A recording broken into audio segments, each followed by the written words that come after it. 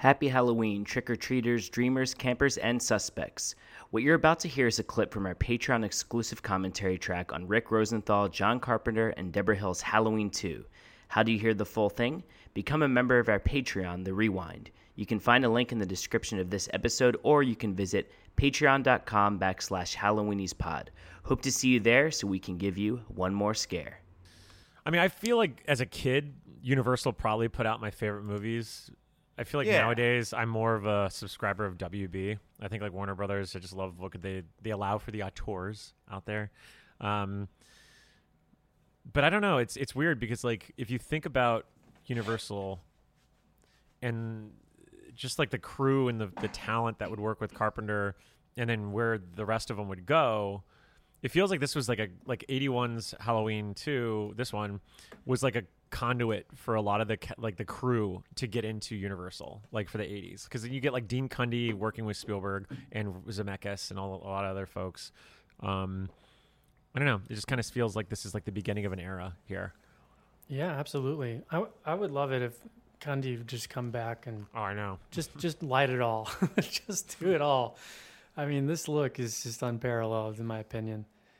And of course, I think this is one of the only movies that I know that genuinely opens with the ending of the previous film, like full on opens with it. Well, albeit the Friday a couple of minor changes. Yeah, the Friday the 13th films. Yeah, Karate Kid Part 2. You know what? You're right. But this is long. This is a long. Yeah. We are like really showing this you is the end. probably why they had to have all new on the movie poster, because people probably rolled in here and were like, "I've seen this shit before. I know where this one goes." Could you imagine if you like left though? Like, this is the ending of the first one. Screw it. And then they left. It's just like, wait, no, it's the beginning of the movie though. Just stick around. Wait a minute. Hold on. Laurie's removing the mask from Michael Myers. Oh yeah. Yeah. I thought she never did that. I thought that's Oh, why really? I thought that's why it's such a no. big deal in Halloween Kills, the upcoming this is film gonna from be- Universal and Blumhouse. This is going to be great, Mike, because you haven't seen this in God knows when, and you're going to be Bullshit, like I knew that. That very was a bit. surprised. Do you think He shoots him 7 times there too. he does? Yeah, he messes up the shoot count there. Well, you Fine, know, get with it. if you shoot the boogeyman multiple times and then he gone, when you don't remember how many times you shot the gun. You know, It's also a 6-shooter, so the 7 shots doesn't quite. Maybe there was a sniper on the across the way. Well, it's the team of police that are out front, as you may have seen in one of the stills from the upcoming Blumhouse Universal release, Halloween Kills. Oh yeah, I can't wait for that. how much Can't wait. footage. Slick editing here, though. Like It is, like you yeah. said. Yeah. If there's one thing I've always enjoyed about this movie is that it feels like you could edit this into one movie. From the could. scope, the 235 to 1 scope, to the color palette, it all works together. Well, it's like they didn't wait long. I mean, 3 years is a long time when you think about slasher sequels, but like it was still just enough time where like things still look the same. Like they didn't change the streets too much. They still shot in Pasadena. Like one of my biggest wrinkles in any sequels, especially growing up, is when they replace actors. I hated it, especially in Batman. It just drove me nuts. And then B is when you just change locations. Like even zombies remakes. Like they change locations. I don't know if you know this, but this guy is actually Bucky from Halloween 4. Is it really? Because he's had enough of this Halloween shit. Oh, I'm so fucking gullible. I Like, love that opening when he Guys, says, "You don't nothing know I'm what going to death say is true. Nothing I'm going to say is true for this whole thing. I fell for it, Vanderbilt. I fell for it. But, you know, fool me once, shame on me. Fool me twice. My man! Dino!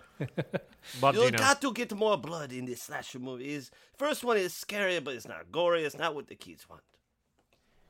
I like to Dino- think Dino was like, we're going to cut the credits right after Donald's line there. That was solid. Quick bit of trivia about these credits. Now, this one is true. I ain't bullshit. Oh, God. Okay, yeah, you're going to have to say that. The main title sequence was designed by Jamie Short of Shortworks Ltd. Now, Jamie didn't have a big career in Hollywood, but did work on visual effects for Airplane, The Blues Brothers, and Star Wars. Oh. First one? The Or original all of one. them? The only fucking Star Wars. Just like last year on the commentary for Halloween, I implied The there only was Halloween. only one fucking Halloween movie. And the poster for this one was designed by Bob Gleason, who also designed a poster for Halloween, the original one, and Game of Death, Bruce Lee's final film. But I couldn't Wow. find anything else that he did. So they really brought back everyone, like even down to the really poster. did. I never knew that. That's awesome. Yeah, I had a hard time finding out who designed that thing, but according to all of my research, it was Bob Gleason. Well, also so the original poster, is that the one with the pumpkin and the skeleton in it? Yeah. With the knife. No. Well, the original one No, is no, yeah, no. the first one. I'm But saying the, this for for two. this one, the pumpkin with the skull. Yes. Yeah. Yeah, that's a great poster. I've seen that Halloween mask out there. Someone's created that, which I think is really cool, because that is obviously not featured at all in this actual film. Sort of right here, though. Well, yeah, but it's not like. I just like that. I mean, it is like spot on that version on the poster. I think the mask is. It's pretty cool looking. Now, do you guys think you would have stayed home to watch Halloween on NBC that night, as Gene Siskel suggested you do in his review of this, that ran on October 30th, 1981? Or would you have gone to see Halloween 2? oh, go to see Halloween 2. In a heartbeat. Now, this is, kind of, you might not have a VCR yet, because this is That's true. 1981. I'd say here's the thing. I feel like the Star Wars movies really would have prepared me for like the sequelitis that would come, because like 1980 kicks off with, Empire Strikes Back. That's pretty big. Like, I mean, that's a big wait. Those 3 years, it's 3-year wait for this. I feel like given the impact that Empire Strikes Back would have had on me if I had just seen it in 1980, and they say, oh, Halloween 2 is coming out, this huge movie you loved also, around roughly the same time as A New Hope. And if you liked Empire Strikes Back, you're going to love the twist in this one, too. Exactly, right? And so, like, I feel like the hype would have just been, like, unbelievable for me going into this. Do you feel that they felt compelled to have a twist like that Absolutely. In fact, because of that film? I can't find it, but there was an interview with David Shaw, a horror writer. He wrote Texas Chainsaw Massacre 3, I believe, and did a treatment for Nightmare on Elm Street 5. And he was talking, I believe he was talking to somebody, or maybe it was somebody else, was talking about a treatment they had for Texas Chainsaw Massacre right around this time, a sequel, rather, to Texas Chainsaw Massacre, that revealed the final girl from that one was related to the Leatherface, to the Sawyer family. And in this interview that I remember reading, he said it was because of fucking Empire Strikes Back. That's no bullshit. That one's true. I mean, he wrote it. Sorry, go for it. I think there's no greater horror than finding out, like you're related to the evil, right? So I do feel like I understand. Oh yeah, it's a great twist, and the want to maybe work that into a franchise, but it's one of the things I don't hate about this one.